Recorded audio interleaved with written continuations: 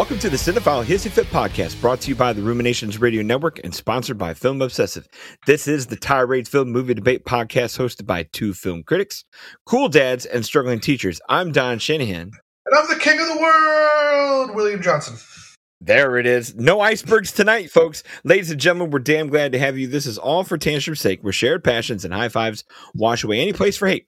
No matter what, we encourage you all to love what you love. But for now, the gloves are off and the hissy fit is on.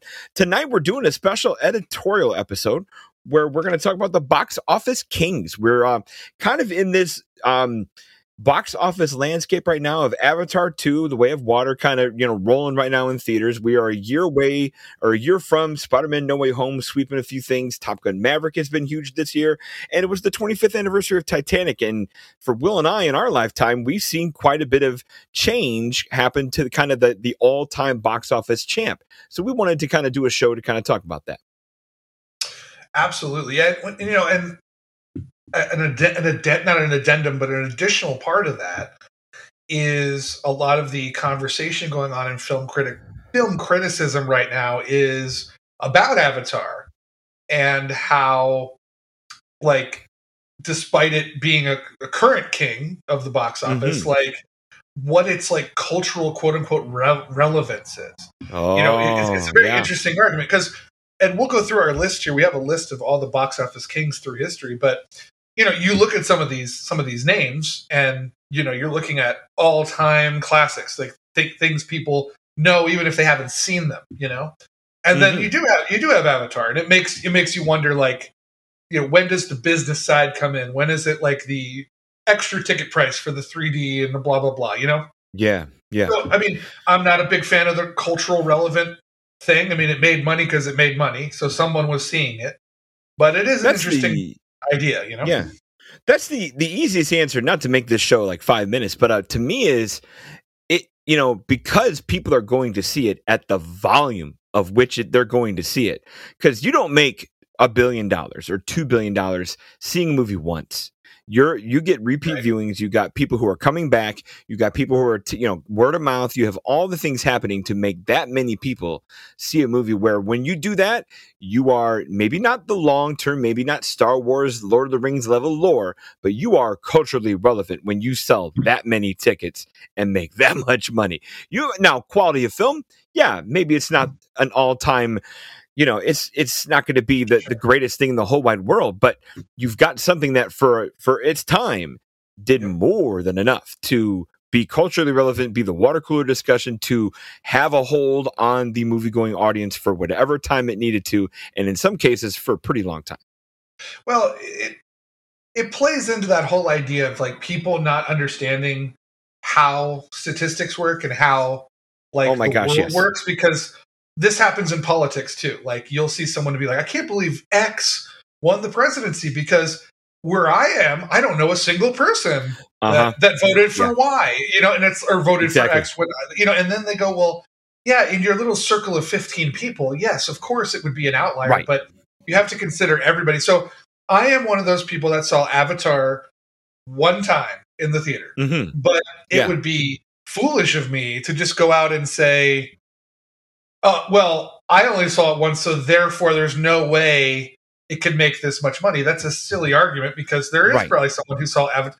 For God's sake, there was a whole group of people that were pretending to be Na'vi after that movie came out. Exactly. They probably saw it 15 times. So, just because it's not your, quote unquote, your movie doesn't mean it's not somebody else's and 5 other somebody else's movie.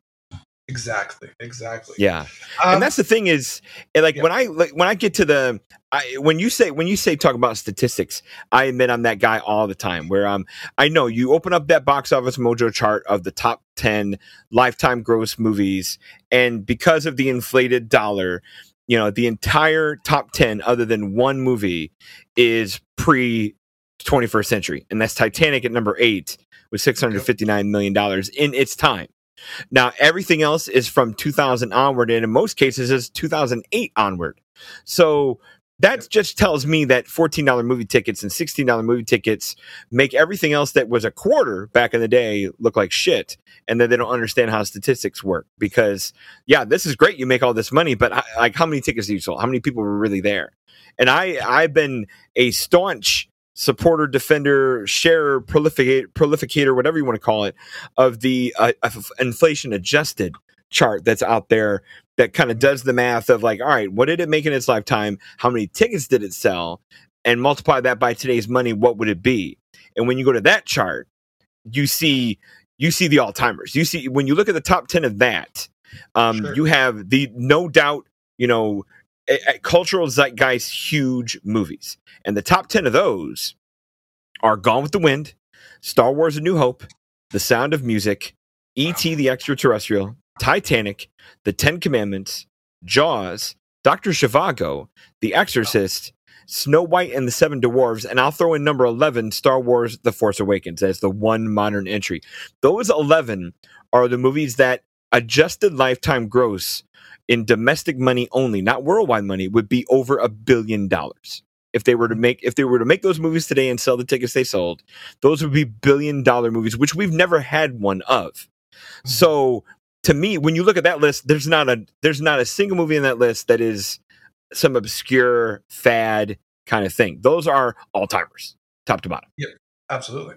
Well, and there is all kinds of stuff. I mean, we are going off the hard stats, I like to go off of things of sports, like you can see, if I showed you a quarterback in football that threw 5 touchdowns and 1 interception, you could look at that in isolation and think that was a great game for the quarterback. But when you find out he threw that 1 interception at the worst possible time to lose the game, then so there are factors involved here with that, and I'm not disputing the adjusted lifetime gross, but I will say, you also have to look at, when you look at the estimated number of tickets sold. Yes. I mean, there's a couple of things with Gone with the Wind. One, when movies like that were coming out, there wasn't like 16 options in a multiplex. It was pretty much the thing to see. Also, it's all Gone with the Wind has had through multiple re-releases over 80 years.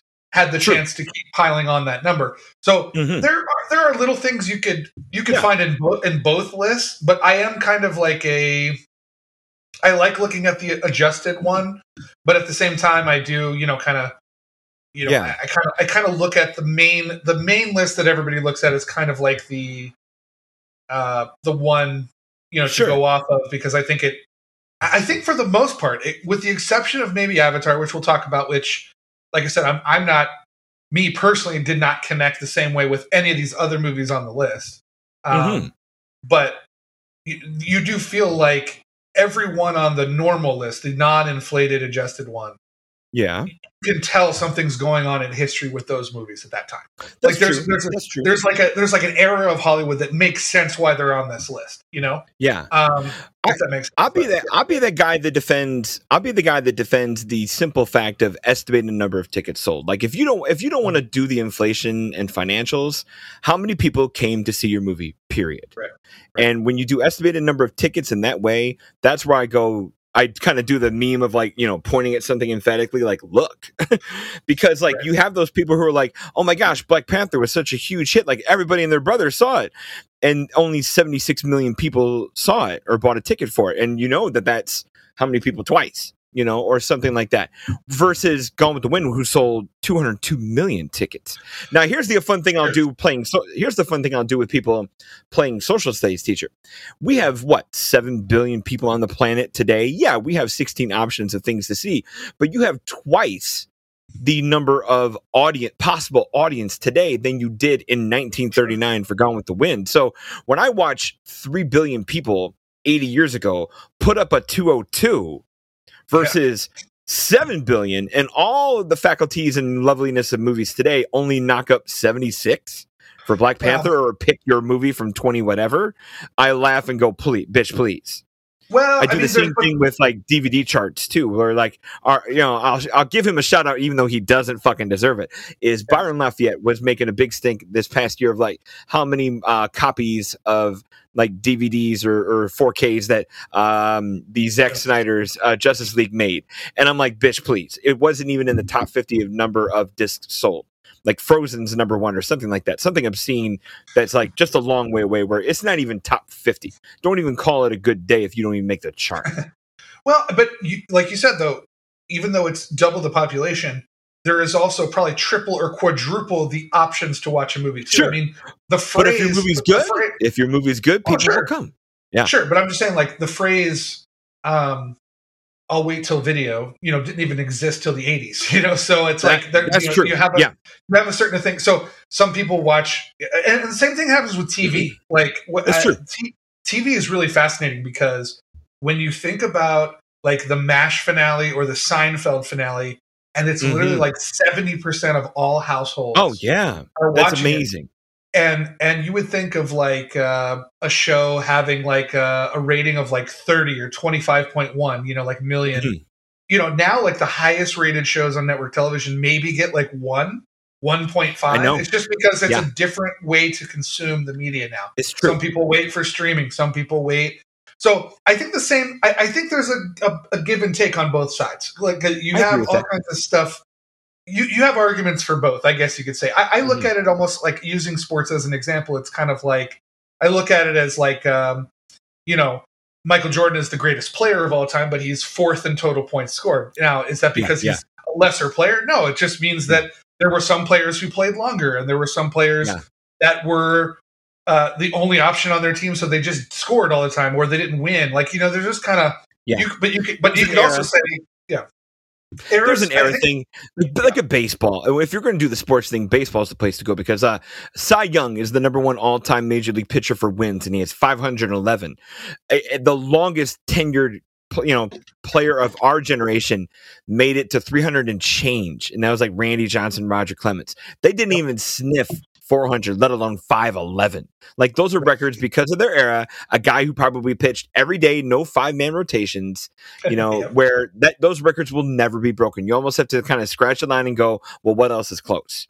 And I know that's to me, yes, records are records and you have to accommodate eras, but at some point you kind of still have to acknowledge the greatness and go, okay, fine. Like the inflated dollar will make Gone with the Wind never make the top 200 movies because it's made $200 million just in terms of legit money. But at some point, you got to tip the hat and go, dang, you're still the one who sold the most tickets until something else does. So, absolutely. Well, but for the purposes of our examination here, an eras is a nice word to use. Let's look at, there are 11, like I said, if we're using just the normal list, the non-inflated list, there are 11 box office kings that have existed since 1915.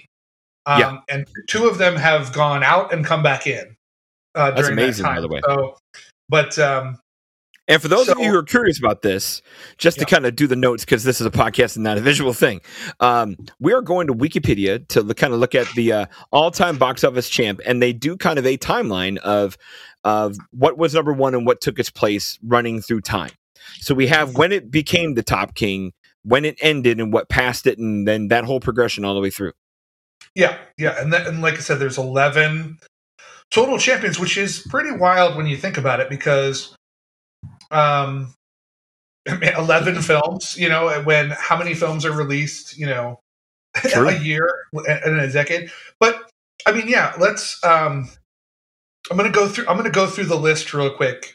Go for it. I'm going to read off the names, and then I think you guys will see this trend of eras, because I think at every point there is some representation of a specific era in filmmaking, and it makes sense that these films would be the box office kings because they literally change. If you drop the years here while you go, if you drop the years and say, "Oh, in blank year this showed up," people will be like, "Aha." So the first one from 1915 to 1940 was Birth of a Nation. I don't think that's anyone's favorite movie, at least anyone we know. From 1940 to 1963, so 1940, Gone with the Wind took over for Birth of a Nation. That went till it says here 63. It must be 66, but Sound of Music in 1966 became the all-time box office champ. 1971, Gone with the Wind took it back, probably from re-releases and things like that. And then the next 3, this is another era here. So in 72, you had The Godfather. Wow. 76, you had Jaws. 78, you had Star Wars. Okay. It's a Star Wars Episode 4, A New Hope, whatever. Yeah. But I'll pause you here. This is where the money shows up too, because like Gone with the Wind only needed like 32 million to pass Birth of a Nation. By the time it comes back in 1971, it was at 116 after Sound of Music made 114. But then Godfather, Jaws, and Star Wars showed up, and Star Wars like doubled everything that came before it. Yep. Yeah. The money on that's ridiculous. And then, then you have 83 to 93 was E.T. 93, Jurassic Park. And that lasted till 98 with Titanic. And then we have, even though it's which doubled what Jurassic Park did. Like that was like just a jump and a half. Oh yeah, huge jump. Then there was Avatar, then Avengers Endgame in 2019, and then Avatar, after some re-releases in China and stuff, went back to the #1 spot. So that's 11 films. But yeah, when you look at that, you're looking at the first silent epic. You're looking at one of the first big studio epics. Yes, you are. You're looking at musicals, which used to be in the late 60s the go-to genre of filmmaking. If the 50s was the Western, the 60s was the musical. Yeah, no question. And that is easily the peak musical of its era. I mean, Sound of Music is on the top shelf. And then with Godfather, Jaws, and Star Wars, these are all those new Hollywood revolutionary. You know, Francis Ford Coppola, the Spielbergs, the Lucases. Right. You know, those are obviously the more mainstream ones of that era. I mean, you're not going to see Marty Scorsese on here or Brian De Palma and things like that, but of that era, it makes sense. The Godfather, Jaws, and Star Wars were part of that new Hollywood era. You know, the one that surprises me is because you know, film ratings are a thing where everyone talks about today, especially in the marketing rooms, is you got to make a thing that's PG-13 so you have the widest possible audience with no restrictions. So for The Godfather, and I know it's 72 and you weren't exactly checking IDs for The Godfather, people didn't care, but that's a hard R movie that is your #1 of all time for a bit there. That's impressive. Well, and also what people I'll get into The Godfather in a little bit, but the thing about The Godfather too is that what people forget now, because it's so recognizable as a movie, is that was a huge book too. That was a sensation of a book. So this was like someone, I mean, I can't think of a one-to-one example, but like, you know how like well, we've got Twilight, our Hunger Games, our Harry Potters. Yeah, exactly. Yeah, Twilight. We got them. They just don't do Godfather money. Yeah. Right. So this was a cultural thing. It was like, oh, that was a great book. I wonder if it's a great movie. Now everyone knows it as a movie, but right. And Gone with the Wind too. Huge book, you know. Yeah. And then, you know, 83 and 93, E.T. and Jurassic Park. I mean, we're talking about the Spielberg. That is like the height of the Spielberg spectacle. Jurassic Park was the visual effects revolution like Star Wars was. So you had that. Now, Titanic is interesting. That's a heck of a thing.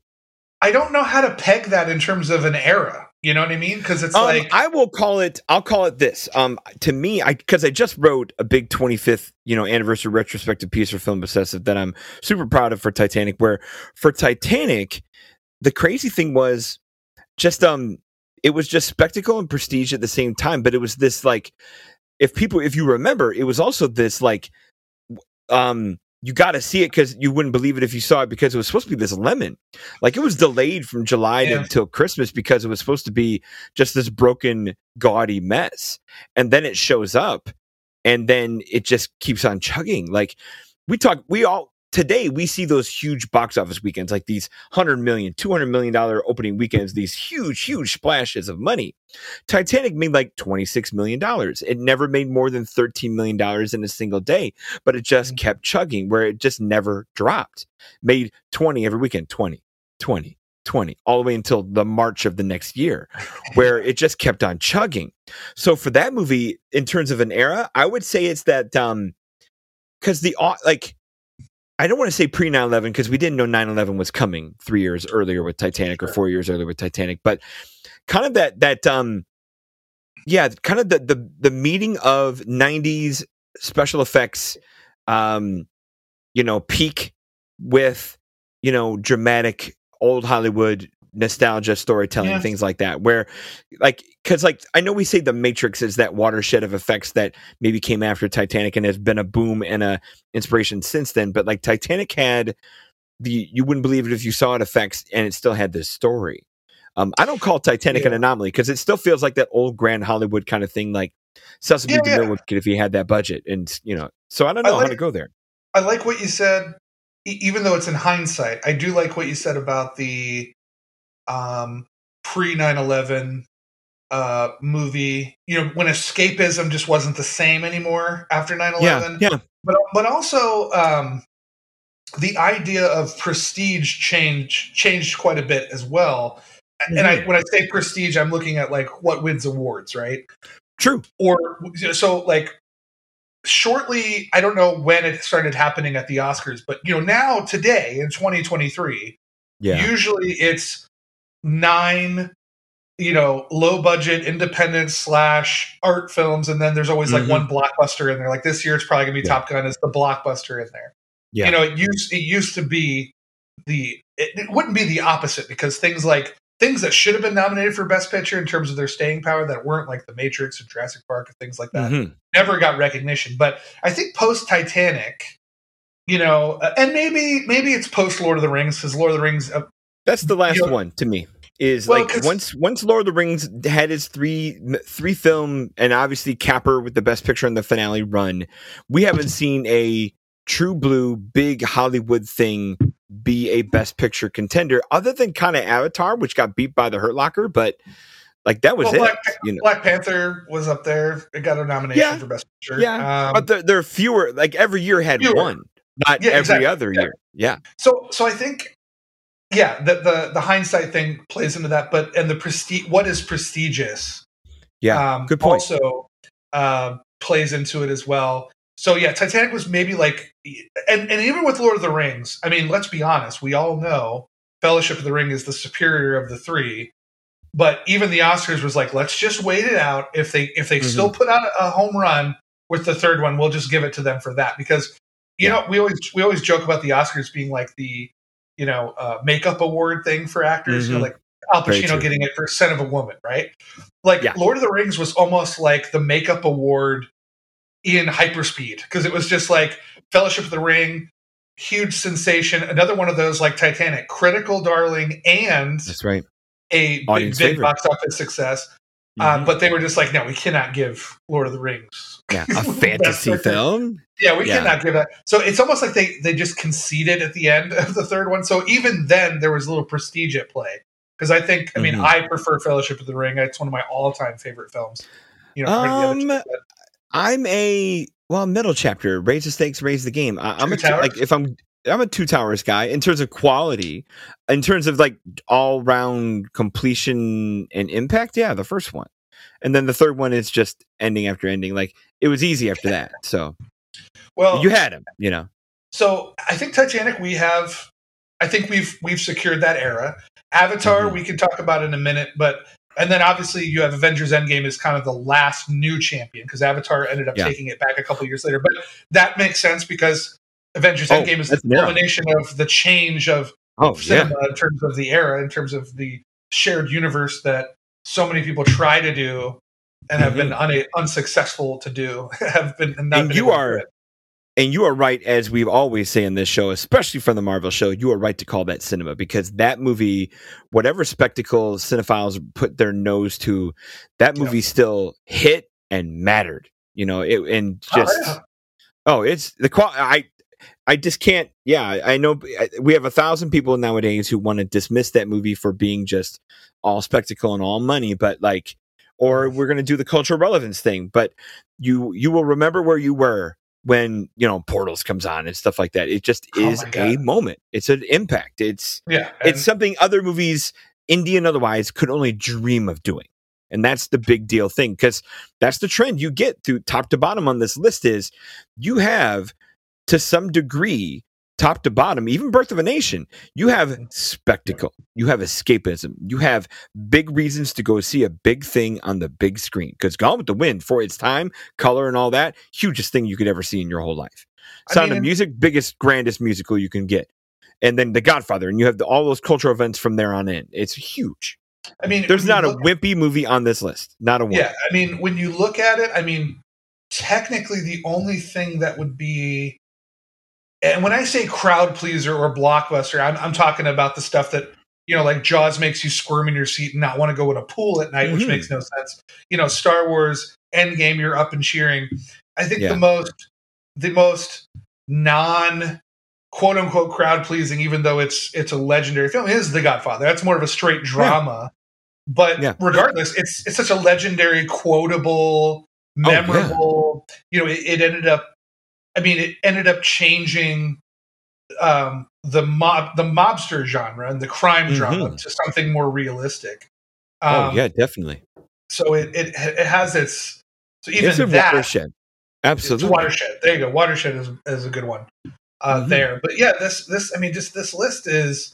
Have you seen everything on this list?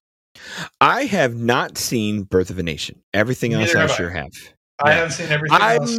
I'm no rush to see it because I hear it's like 3 hours where I'm good. No thanks. You know, probably not the most. Isn't about the Ku Klux Klan too? So indeed it is. Yes. So a lot of blackface, a lot of mess there. Yeah.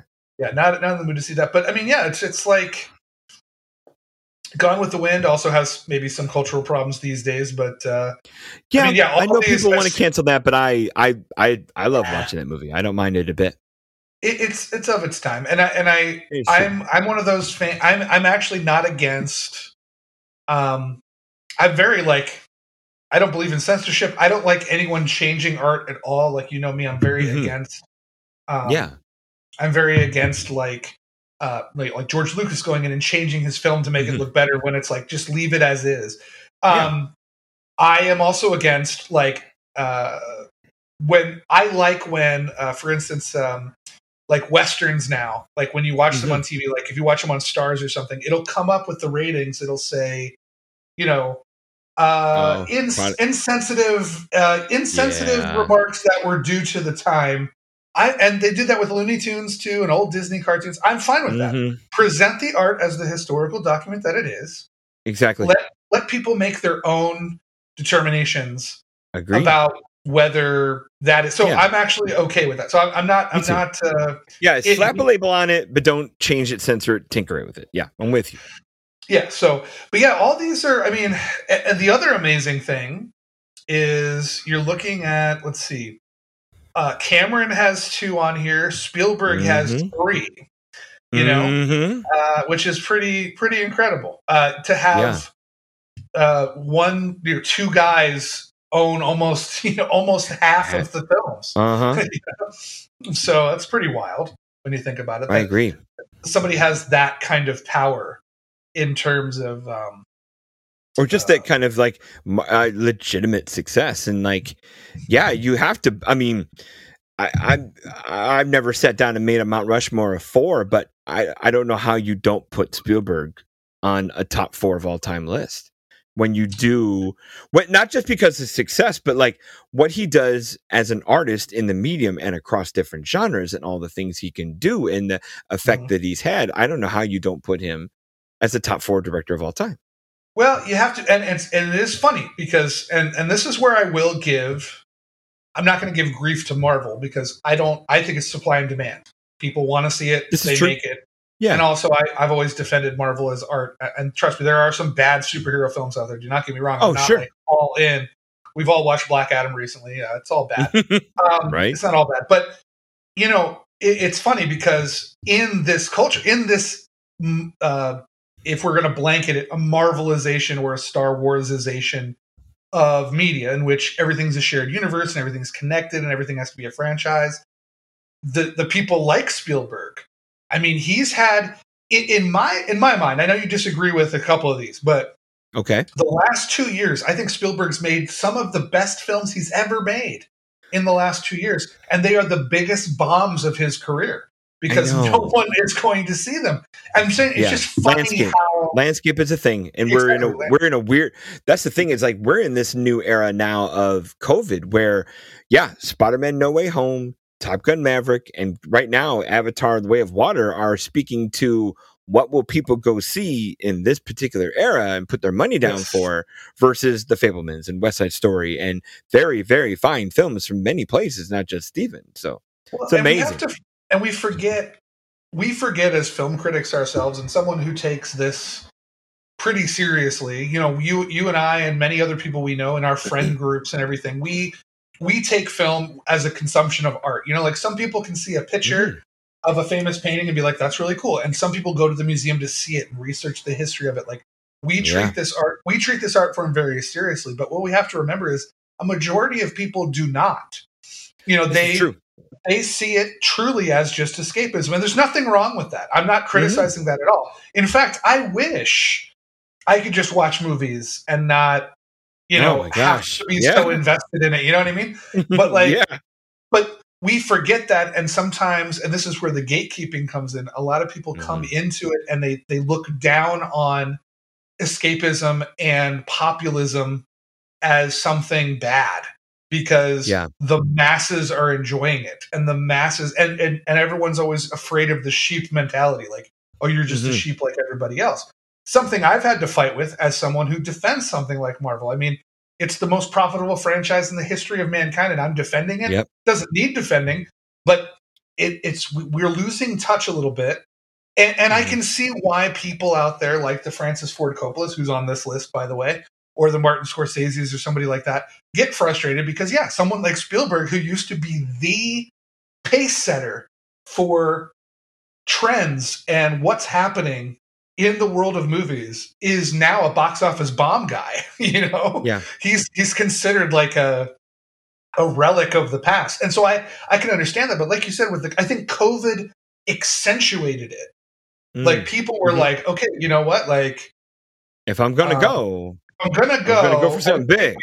We have a friend, you and I, a mutual friend who's been on the show, Rachel. You know, you know, she loves Marvel, and she even was like, I'm not going. But there was one, I think it was Spider-Man, where she's like, if I'm going to risk it, I'm going to risk it for that one. And that's something that we need to take into account, like, before we criticize the masses of the people. You know, entertainment we live in, I mean, we talked about a post 9/11 time. You know, like, we're living in almost, I mean, I'm not going to get too political, but we almost live in like a post-truth time now. You know, this is true. Where it's like you can't believe anything anymore because there's so much misinformation, there's so much pressure, and there's so much cancelization. Everyone's canceling each other, and every thought is microprocessed. Things are very delicate. It's delicate. I mean, I don't blame people for wanting to go see Black Adam over The Whale or whatever, because it's like, I mean, who wants to wallow in that? I'm with you, you know. Exactly.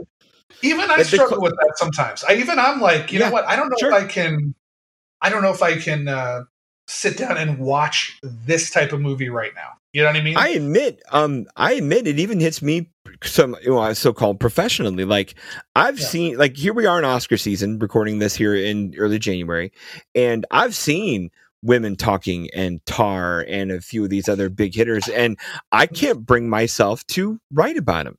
I should be able to, and I'm a pro, and I could pull that off. But I sit down, I get on the computer, and they're wonderful, very well done movies. But I just get to them, and I go, ugh. One, I sometimes don't feel like I'm the right voice for it. There's times where I kind of self-sequester and go, maybe I'm not the voice that needs to talk about women talking. But at the same time, I just kind of get to that point of like, I just want to go upstairs with my kids and watch Incredibles 2 for the third time.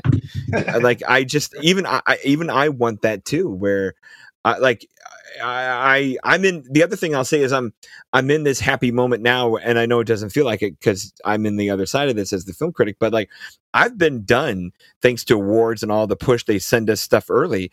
I've been done with movies since the second week of December. I haven't gone to the theater since. Where everyone else is like, "Oh, it's Christmas, let's go. This is the time to go," and I've been done. So I haven't needed to see anything. I haven't had to write anything, and it's been wonderful. Where it's nice to recharge the batteries and do that. But I'm doing that from a different place than other people do.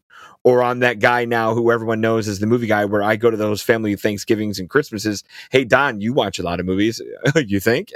What should I watch? You know, they always want those suggestions, and I have to like curb those for the type of people in the room, because nine times out of 10, I'm recommending escapism and not the Banshees of Inisherin or Tar or The Whale. That's right. I'm going to give them something easy. I made that mistake where, like, I think there's levels of movie watching. There are people who love movies, but they watch everything popular and they don't necessarily dig any deeper than that. Mm-hmm. That's totally fine. And then there's people who really just watch a movie a month or something. And there was somebody that, like, I guess was in that second tier where they watch a lot of movies, but they don't necessarily chase the prestige films. They just kind of mm-hmm. watch what they want to watch. And I did at one point, because it was award season last year, I was like, hey, go watch Power of the Dog. Like, it's going to be up for a bunch of awards. It's pretty controversial with some people. And they, like, looked at me the next day after. They're like, what the hell is wrong with you? Why did I watch this? Yeah. I'm like, I just thought, we, like I said, we live in two different worlds. Like, the film criticism the truth thing is completely apart from the mass populace. I'll admit the truth part to it too, where, like, even if someone challenges me, no, Don, don't give me something popular. Give me something obscure that I wouldn't know of when I'm scrolling in Netflix. And even when I have to do that, I give them a crowd pleaser of just a smaller level. I'll give them, like, Everything Everywhere All at Once. Or I'll give them, I got little ones that I recommend. Like, I'll give them Good Luck to You, Leo Grande. Stuff like that, something they can find on Hulu or Netflix or whatever, but I'm still giving them a feel good one. I don't give them same thing. I don't give them Tar and The Whale. I don't give them The Inspection. I give them, because I'm with you. I think 90% of people, even the smart folks like us or the even us critics, we still do this to escape. Even if we're escaping to an ugly, difficult place, it's still escapism. It's an empathy engine. That's why we gravitate to this stuff.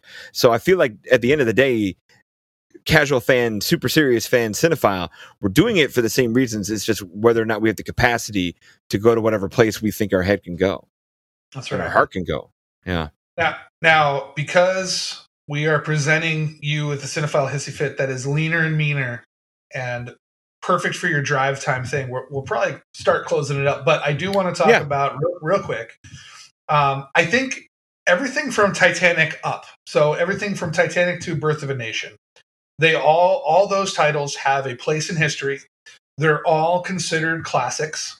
Mm-hmm. They're all well respected, both critically.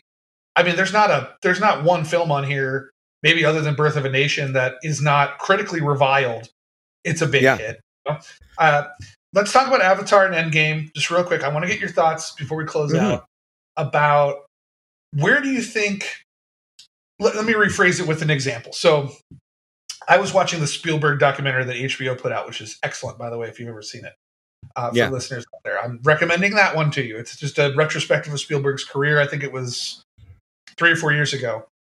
They played a clip of critics. They showed newspaper clippings and they showed people on air, like, I don't think it was Roger Ebert, but on television, movie critics talking about the quote unquote theme park ride ization of movies thanks to Steven Spielberg, right?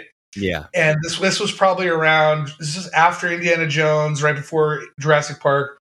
So there was a time when people considered Spielberg to be not cinema and the art of the throwaway. Okay, so we're looking at Avatar and most especially Avengers Endgame. Okay, I mean, Marvel at this point is in so many discussions about film criticism now that it almost destroys film criticism itself because no one can get past this. That's true. But where do you think in like 20 years Avatar and Endgame are going to stand? Like, do you think we'll remember those as classics? Oh yeah. I think so because with respect though, because everyone on this list has cultural respect and box office success. I don't think Avatar and Endgame are there yet. And will they ever be? Is the question. I think that's a great question, and I think they will for a couple of reasons. One, the cream rises to the top, where just good things stand the test of time. And even though Avatar gets the Pocahontas and the Dances with Wolves thing, junk and all that, people go back and see it and go like, they're like, oh, I guess I should rewatch it in time for the new one. And then they do, and they're like, damn, this was really, I was into it. I was there. I was good. Or wow, it looks great. You know, and like they're swept back into it and realizing, hey, like maybe this isn't, you know, the hugest, grandest, most perfect thing in the world, but boy, is it good. And I think that's what's going to happen is that when I say cream rises to the top, I think what we're seeing, especially now with the Spider-Man No Way Homes and the Black Panthers and the Top Gun Mavericks, where the big things are the things making money right now, the big things, is that there are so many theme park rides. There are so many Black Adams and Doctor Strange 2s and Thor movies, and like take any year. I don't hit the dog on Marvel like that, but like there are so many theme parks that play like theme parks, want to be theme parks, act like theme parks, that when something comes around and is bigger and that is as big as a theme park and still good, that those things get remembered and the other ones just go away. Like we don't remember Minions 2. We don't remember Shrek 4, but we remember Avatar because it was a big thing. Yep, so I think the quality, and I think those ones are made with a level of quality that is just stands up head and shoulders above the other roller coasters where, yeah, it's a roller coaster, but it's a really, really fucking good made one. And I think that's what's going to stand the test of time, where I think Avengers Endgame, like, if this superhero fatigue that even every now and then, even myself feels, I think when this superhero fatigue sets in, and I don't think superhero movies are going to die like Westerns will ever. I think there's too much established goodwill. I think they're more universally approachable than a Western is. And because of the comic book medium themselves, where there are always new stories coming, there's always new generations. It is kid friendly for the most part. Whereas Westerns are not, that's never going to die. It's just going to shift, ebb and flow with time and characters and success, where I think comic movies are here to stay. So when they do, you're going to have people look back on, well, what was the biggest one where you remember where you were when you saw it and the feelings you got from it? And when you have a feels fest like Avengers Endgame, and when you watch that now, and then you like watch, I hate to say it, you watched Phase 4 and all of the letdowns that we've been having, like you go back and go, gosh, I wish I can feel that again. The fact that you're asking that and saying that, you're going to go feel that again. So I think and then with Avatar, the sequels I think are going to season and improve the first one in time. Like I think James Cameron, and I know the trend is to say, oh, never doubt James Cameron, but he's building something. And by the time he's done, we're going to have something that's going to be, I just have that confidence that he's a guy who just knows how to make some really, really good things and takes his time to do it and crafts it so well that by the time he's done, we're going to look at that first one and go, whoa, look where this all began. You know, can it also overinflate and be Star Wars someday where it's 6 movies too much? Maybe. But for now, we're going to be like, man, that was 3D on the nth degree. Or I've had people come out of Avatar 2 right now going, gosh, I remember how good 3D movies are when they're good. Like, can we go back to that? When's the next one going to be? And it probably won't till the next one.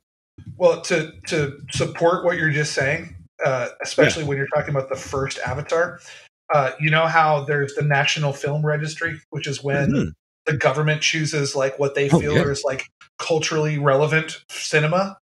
One of the most recent additions to that was the first Iron Man was put in the National Film Registry. Yeah. Rightfully so, but it's like you said, that maybe that diminishing returns. I mean, I've always loved the first Iron Man, but people are going back and being like, remember how good this was?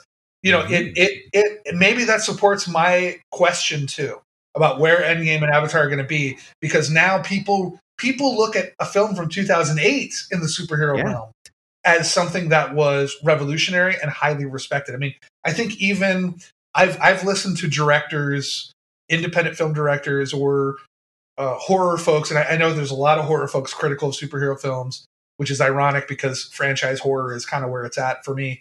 But I've even heard the most agnostic or atheist Marvel / superhero / franchise people say that Iron Man is excellent. So maybe we'll get there with Endgame, like you said. Maybe we'll get there in 20 years, you know, or something like that. I'll give you another example and a level where this is going to be is the international level that things since Titanic have hit. Like Titanic, Avengers, and Avatar have not just been domestic American movie successes, they've been international successes and have grown the industry overseas. Here's an example. The big movie this past year was RRR from India, right? That director, S.S. Rajamouli, is probably in his late 50s or 60s. He got to vote for the Sight and Sound, big 250, the honky tonk, all fancy pants movies, right? This was his ballot because the directors get to vote on the director's poll. This was his ballot for the top 10 movies of all time.